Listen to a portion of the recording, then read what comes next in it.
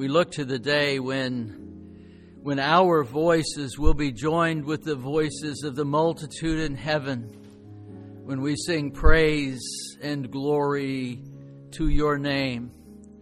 And Lord, we praise and glorify you because from eternity past, you had a plan that involved us, to give us life, to give us a place, to give us a relationship with you. We are so grateful for your Son, Jesus Christ, and we will give him praise all of our days. In the name of our Lord Jesus Christ, amen. Please be seated. So in 2010, Barbara and I were driving in New Jersey. Now, we haven't been to New Jersey very often, but there was a chapel there we were going to go speak at, and I didn't have GPS at that point, so we're following a map, and I realized we were going the wrong direction. So when you're going the wrong direction, what do? You repent, right? Repent means to turn around, go the other way. So I did a U-turn. Well, the next thing I know, the lights are flashing, the siren's going, the cop is saying, pull over, pull over. So we pulled over, and you sit there, and there's this requisite amount of time that you have to sit there while they do whatever it is that they do. I don't know. I think it's just so you can boil in your juices, you know. And anyway, he comes up and he said, I can't believe you did that right in front of me. And I said, did what? You did a U-turn. And I said, yeah. There wasn't a no U-turn sign. And he said, U-turns are illegal in the entire state of New Jersey. Well, thank you very much. Information that would have been helpful 5 minutes ago. But I said, listen, I'm in the military. We travel a lot. This isn't my home. If you look at the plates, you'll see they're from someplace else. And he said, yeah, I'm retired military. And I said, oh, great. And he said, did you spend any time over in the sandbox? And I said, yeah, sure. And he said, okay, just a warning this time. Thanks for your service. Thanks for your service. So it was kind of a mutual thing going on there. But I tell you what, has a police car ever lit up behind you, right? That will get your attention. It got my attention anyway. Get your blood pressure up. First thing you do, unless you know what you did, is what did I do? What did I do? Why is he stopping? What's going on? How long is this going to take? And how much is this going to cost? Right? And for most of us, unless we, dabble in some strange tax situation, that's the most trouble we'll ever get in with the state. We don't do that too much. But even the entry level of that kind of interaction with the state is anxiety producing. And so why is this significant to us? I believe that 2 Timothy 1, 8 through 12 has something to say to us in our day. Given the arc of history, we may be faced with more than simple traffic violations in relation to the state. Chapter 1, verse 8 through 12 reads this. So do not be ashamed of the testimony about our Lord or of me, his prisoner. Rather, join with me in suffering for the gospel by the power of God. He has saved us and called us to a holy life, not because of anything we have done, but because of his purpose, his own purpose and grace. This grace was given us in Christ Jesus before the beginning of time, but it has now been revealed through the appearing of our Savior, Christ Jesus, who has destroyed death and has brought life and immortality to light through the gospel. And of this gospel I was appointed a herald, some of your versions may say preacher, and an apostle and a teacher. That is why I am suffering as I am. Yet this is no cause for shame, because I know whom I have believed, and am convinced that he is able to guard what I have entrusted to him until that day. Something about this that we've mentioned several times is that the Apostle Paul was aware of his imminent death. And in that, he tells Timothy, join with me.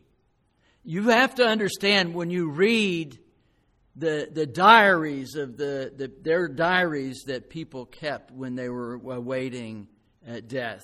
There are stories that people wrote when they were awaiting death. So this is not some metaphorical notion that Paul is talking about. Paul, he knew that Nero would kill every single Christian if he were able to do so. And Paul told Timothy, don't be ashamed of the gospel, don't be ashamed of me, but rather share in the suffering. When they arrest you, which they will, tell them you know Christ. Tell them you know me. Align yourself with Christ and with me. I mean, the sermons I read are here on Timothy always carry a very similar theme. We need to be bolder in our proclamation of the gospel.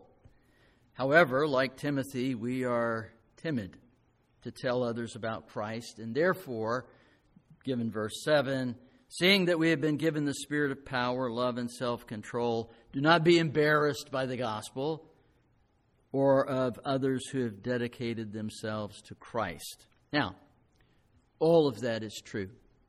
All of that is true. I don't think that's what Paul's talking about. And I will give you some ideas to why I don't think he was talking about that, because history has something to say to us in addition to Scripture. That's a fine application to boldly preach the gospel. That's a fine application. I don't think that's what he's talking about.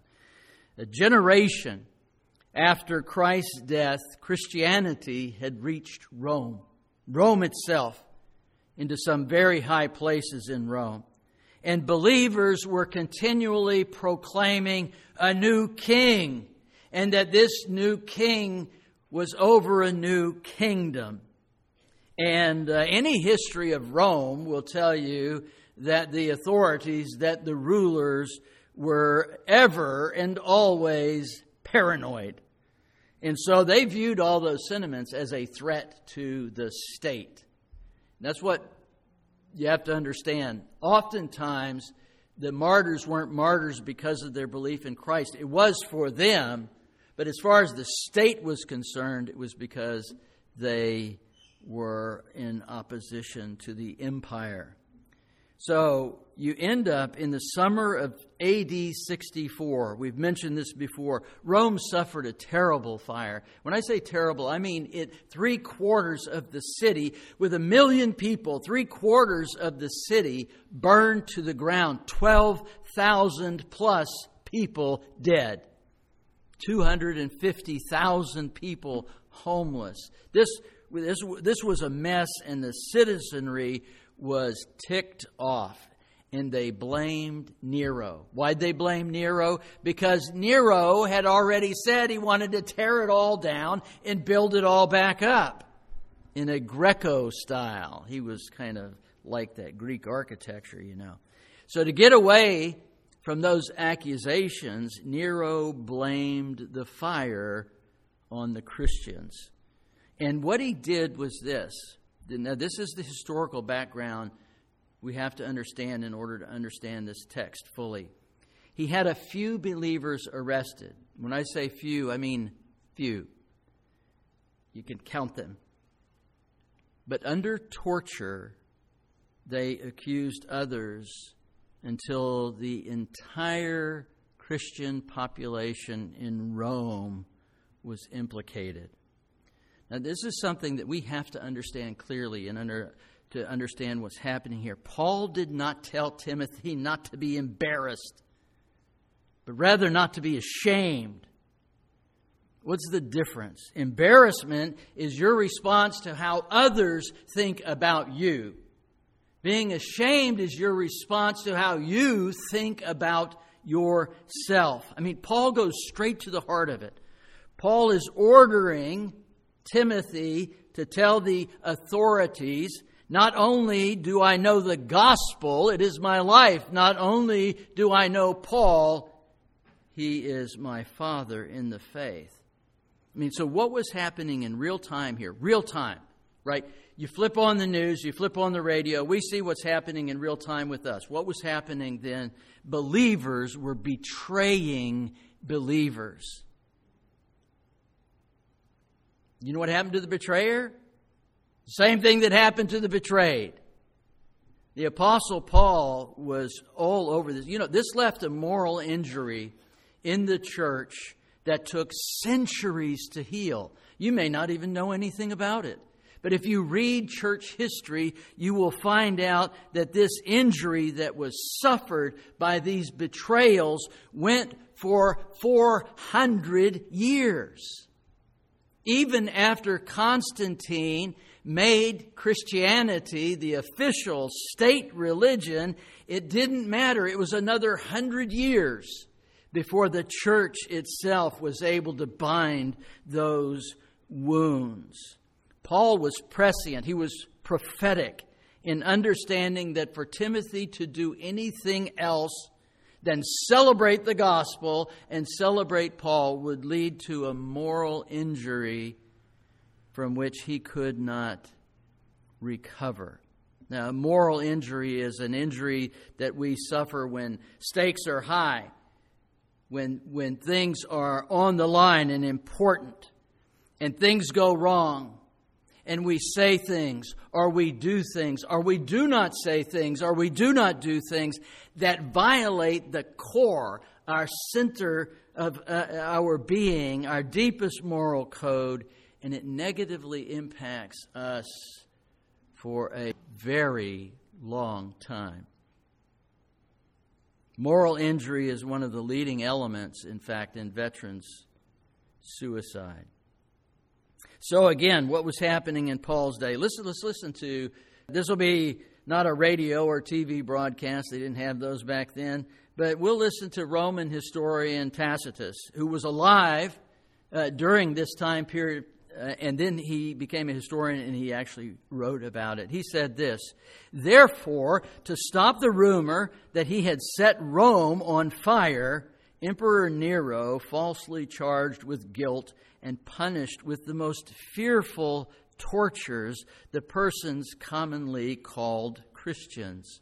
Now, I think that's a fascinating statement for a Roman who was accustomed to the Colosseum, who was accustomed to gladiators, who was accustomed to those kinds of things, would say something like, punished with the most fearful tortures. How awful must they have been? Accordingly, he goes on, first, those were arrested who confessed they were Christians. Next, on their information, a vast multitude were convicted. Not so much on the charge of burning the city, but on the charge of hating humanity. Isn't that a fascinating thing? He goes on to say, in their very deaths, though, now this is where even Tacitus said, this was not good. In their very deaths, they were made the subjects of sport, for they were covered with the hides of wild beasts and worried to death by dogs or nailed to crosses or set fire to. And when the day waned, they were burned to serve as evening lights. Consequently, a feeling of compassion arose toward the sufferers because they were perceived to be victims not of justice, but of the ferocity of one man. Okay, so what can we say about this as it relates to our text? Nero rabidly persecuted Christians from 64 to 68 A.D. The reason he stopped in 68 A.D. is because that's when he killed himself. Tradition places Paul's martyrdom somewhere between 64 and 67. So Nero had the Apostle Paul executed. Now, as a Roman citizen, he was spared the Colosseum. He was also spared crucifixion because he was a Roman. He was beheaded because the Romans felt that was the most noble, dignified of all capital punishments. And he wrote 2 Timothy at some time between 64 and 67. Now, Hebrews, the book of Hebrews, why are you going to Hebrews, John? Some of you may know, which conservative scholarship places before the sacking of Jerusalem in 70 A.D. Remember, Jerusalem was wiped off the face of the earth in 70 A.D. This was written before that because Hebrews very much indicates that the sacrifices were still going on. And so somewhere in there, and then there's this clue that we see to Paul's purpose here in Timothy. It's found in Hebrews 13:23. It may come as a surprise to you if you haven't read this recently, that they were awaiting the imminent release from prison, Timothy. That would have then coincided, or certainly could have coincided, with Nero's death. In other words, the Christians, upon Nero's death, were being released. So then Hebrews, written after Paul's martyrdom and before Timothy's release, and in 2 Timothy 4:21, which we'll get to later, he says, "Do your best to come before winter." Those are some of the most sad but hopeful words in all of Scripture. Do your best to come before winter. And the question we don't know the answer to, but did Timothy make it? We're not told. We don't know. We don't know if he made it before Paul was martyred. I like to think that he was. And it could have also been at that time that he was arrested, imprisoned, and then freed sometime prior to the destruction of Jerusalem. We don't know. But what we do know is that Timothy went to prison for the gospel. We know that for a fact. And remember, prison in Rome was not the punishment. It was the holding, awaiting the punishment.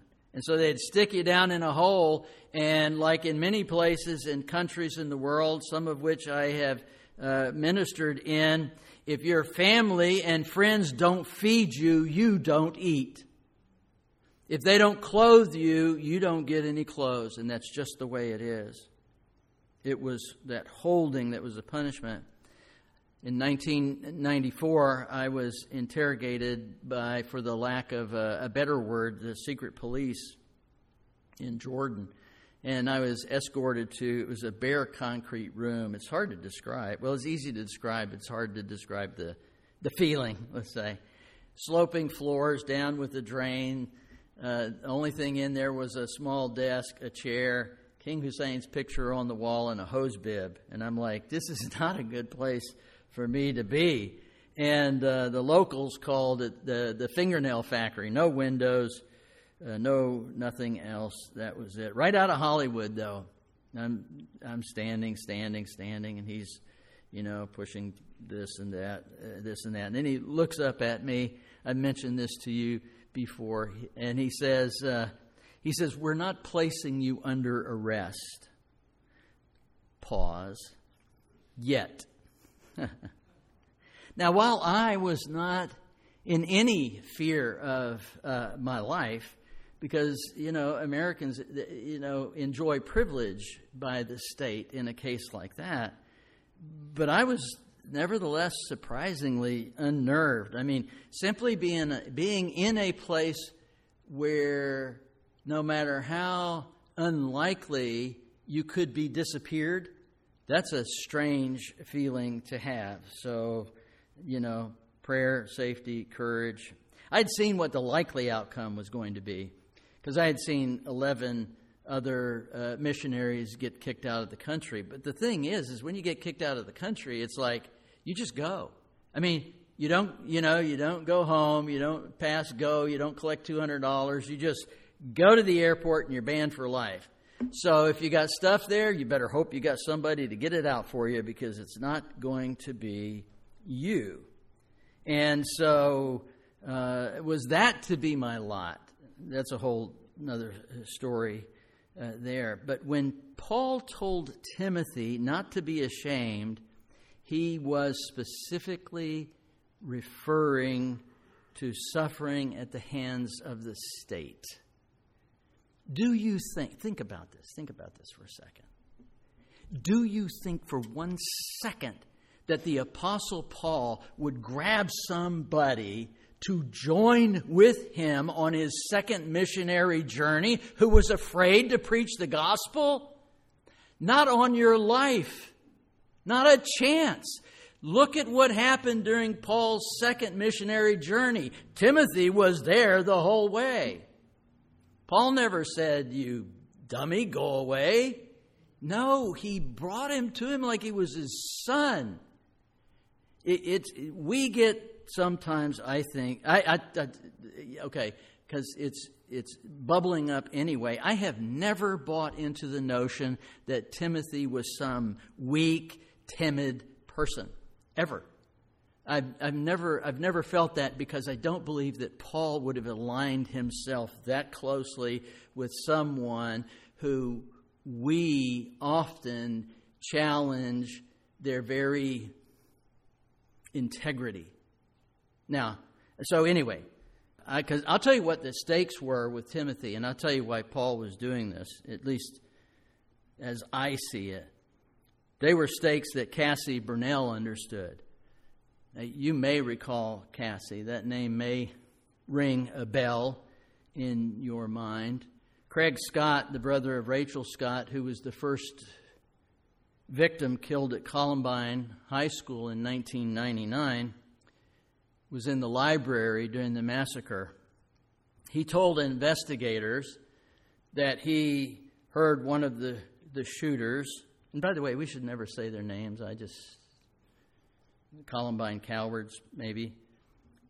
One of the shooters asked someone whether or not they believed in God, and that a female answered yes, and that the shooter killed her. Scott said he recognized the voice as Cassie's. Now, what would we say? What would we say? I know what we would like to say, but what would our testimony be? Jesus talked about this in John 15, 18 through 21. He said, "If the world hates you, know that it has hated me before it hated you. If you were of the world would love you as its own. But because you are not of the world, but I chose you out of the world, therefore the world hates you. Remember the word that I said to you, a servant is not greater than his master. If they persecuted you, they will also persecute you." I didn't put this on you won't be able to see this, but I did just want to show you that it was a thing. This was a thing all the way back then, in some ways like it is today. And maybe I could have got a slide of it, but if you didn't have one of these, you would be killed. Okay, so what is one of these? This is a statement saying that you have made sacrifices to the gods and that you have sworn your allegiance to the emperor. That's what this is. If you didn't have your little card, you would be killed. That's what they made the Christians do. And if you didn't have that, you would be put to death. It was an awful, awful thing. And so there's evidence that some of these were forged. There's evidence that many Christians did the sacrifice. And it is not without reason that we're told that the church is based on the blood of the martyrs, because many, like Paul, would not. Paul even guaranteed this just a little bit later, 2 Timothy 3:12. He says, "Indeed, all who desire to live a godly life in Christ Jesus will be persecuted. But enduring suffering for Christ is never accomplished." I can't do that, okay? Well, this is the great thing, I believe, because that's never accomplished by the human will. We only gain that kind of strength to overcome persecution by the power of God, His Spirit operating within us. And in those moments, we're totally dependent on Him, and we place our confidence in Him. Because in order to endure, the why has to be that the why is Jesus Christ. But there's also another why that's here, because we're not called to be witnesses. We're not called to suffer just because God thinks it's a good idea. No. Many Christians, though, have little idea of the arc of Christian living. In other words, why? What's it for? Paul tells us in 1:9, he says that God has called us to a holy life. This is our life purpose.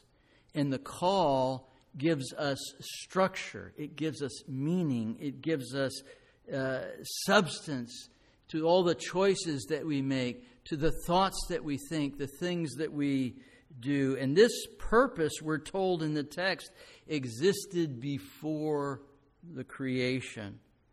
And it was intended in Jesus Christ as an extension of God's grace given to us before the beginning of time. You know, we can't limit, nor should we limit what God has said simply because we don't understand it. Simply because we can't comprehend it, or we can't condense it to a system, we can't quantify it and classify it. We accept with gratitude and with love. God's grace, eternally purposed, has now been revealed through the appearing of our Savior, Christ Jesus. I mean, is this not John 1:14? The manifestation of God in the flesh to us? And now Paul's coming to it even deeper with Timothy and with us. And that is this: do not fear death. Paul is not talking about being embarrassed to tell somebody you're a Christian. He's not talking about you being timid in the marketplace saying, "Will you take this tract, or can I tell you about Jesus or something?" That's not what he's talking about. Paul is talking, don't let the text be reduced to that. Why? In understanding the Scripture as written and understood in its historical context, we understand that it is the incarnation of Jesus Christ who has, in His own body, destroyed death, brought life and immortality to light. That's what the text says. Death has been made ineffective. It has been made powerless. Jane Fonda's in the news. Some of you may remember her, have heard of her. She's just revealed that she has non-Hodgkin's lymphoma. So I thought, well, okay, mention On Golden Pond. Some of you may have even seen that. She, along with her father, Henry Fonda, and Katharine Hepburn, they starred in a movie all the way back in 1981, On Golden Pond. It's a story of an aging professor. And here's the thing about the story. And you have to watch the story from this perspective, that you have the beauty of nature surrounds you. At the same time, the relentless pursuit of death is upon you. And so you have these two things juxtaposed. They're sitting there together, filmed against this. And the thing is in many ways, the story is really poignant. But the bottom line is how most people look at the hopeless and helpless face of death. And it's beautiful in many ways, but it leaves you silent in the face of death. My mind and my heart, though, goes someplace else. I go someplace else because I have sat with many who had the hope in the resurrection of Jesus Christ, and therefore their resurrection, so that when they faced death, they had something to say. Stuart Briscoe, one of the preachers that I attached myself to, died 1 month ago today at 92. His obituary said that he faced his death the way he faced his life, in the power of the resurrection. What a difference. The golden ponds on earth will dry up, they will blow away, but the golden streets in glory will run forever. And that's what the resurrection of Jesus Christ has accomplished for us. It gives us life, and it removes the fear of death. Death does not have to be a terror for those of us who are in Christ. Paul, in essence, is saying, Nero is not my captor. I am captured by Christ. Do not fear what may be done to the body, but for things eternal. Death, now instead of dread, can become a doorway to a new existence of beauty, of joy, a place where Jesus Christ himself will wipe away every tear from our eyes. According to Scripture, this happens immediately upon death. When we die physically, we're immediately present with the Lord. I mean, even spiritual death has been overcome by the power of God's life. In this gospel, to which Paul was appointed a herald and an apostle and a teacher, Paul drew attention to his calling by God. His work was not his idea. He was called to this. Other people wonder here. There's this statement in your text. It might say preaching. In the ESV, it says herald, which is actually a better word. So often people wonder, what is preaching? I hear that from time to time about good preachers and bad preachers and better preachers and the difference between teachers and preachers and all of that. What is it? Too often it's confused with charisma or the lack thereof. But the word in verse 11 tells us what the Bible says that preaching is. Many words could have been chosen, but the Holy Spirit chose this word, and He chose the word herald. Now, we think of men named Harold, and we sing about "Hark the Herald Angel," but what does herald mean? We don't have heralds much today. We don't need them. We've got TV and we've got radio. But the closest thing that this word comes to is the word ambassador. However, there's a main difference. There's a huge difference here between herald and ambassador. The significant difference is this. The herald has no ability, no right, no privilege to negotiate what is being said. In other words, a herald must speak simply, clearly, and understandably the word of the king. That's it. Simple. And in our context, that's the Word of God. That's what preaching is.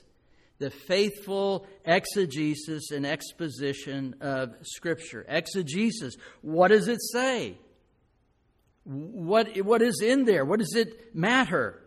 Exposition is the showing forth of what it says. And in due time, we'll get to 2 Timothy 4:2, but let me preview it for just a moment. I charge you in the presence of God and of Christ Jesus, who is the judge of the living and the dead, and by His appearing in His kingdom, through solemn testimony. Okay, what is that word there? I charge you. Dia martyromai. Through martyr. It came to mean through martyrdom. In other words, this is as solemn a testimony as you can get. Didn't mean martyrdom as in death at that moment, but 100 years later it certainly would. Now this is as serious as it gets. So what is the charge? Preach the word. Preach the word. Be ready in season and out of season. Reprove, rebuke, and exhort with complete patience and teaching. I mean, think of that. The Apostle Paul is charging Timothy, his son in the faith, in the presence of God with Jesus Christ at his side. And he's giving this charge to Timothy. This is the last thing, in essence, Paul is saying to Timothy: preach the word. That is what I'm dedicated to, proclaiming the Word of God. That's what First Colony Bible Chapel is dedicated to, the faithful exposition of God's carefully examined Word. You will note, if you attend here long, we do not dodge what Scripture says. We do not look at inconvenient passages directly in the face and said, "Brethren, let us pass on." We look at it. We talk about it. We don't pass over it. Why? Because it's not me or anyone else who stands here or teaches the children or in the Sunday school. It is the Word of God that we proclaim. And I'm going to change what the Holy Spirit said? None of us will do that. Paul proclaimed the gospel. That is why he said, "I am suffering." And it resulted in what? Beatings, loneliness, imprisonment, hunger, shipwreck, attacks, criticism, misunderstanding, rejection. Ultimately, it led to his death. But Paul was able to say this: "I know in whom I have believed. I know he is able to guard what I have entrusted to him for that day." Paul had an unshakable confidence in the comprehensive meaning for every Christian. And that's what this was about with Timothy. This is not preaching in the marketplace, folks. That's not what this is. This is preaching in what used to be a phrase, and maybe still is, truth to power. That's what this is. This is looking in the face of the authorities of this world and saying, someone is greater than you. Bow the knee. Trust me, they don't like that. If we don't like that, they most assuredly don't like that. The meaning for every Christian is this: we were called before creation. Before the creation of the world, we were called by God. And our present life and work is safeguarded by Christ. And we are destined for an unshakable future with Him in glory. Father, we come to passages like this that are sometimes challenging. Challenging because of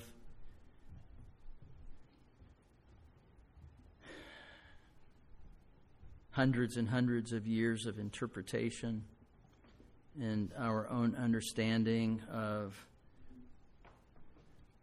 what life is and what it should be. And Lord, what we want to do is understand the call to commitment that is here.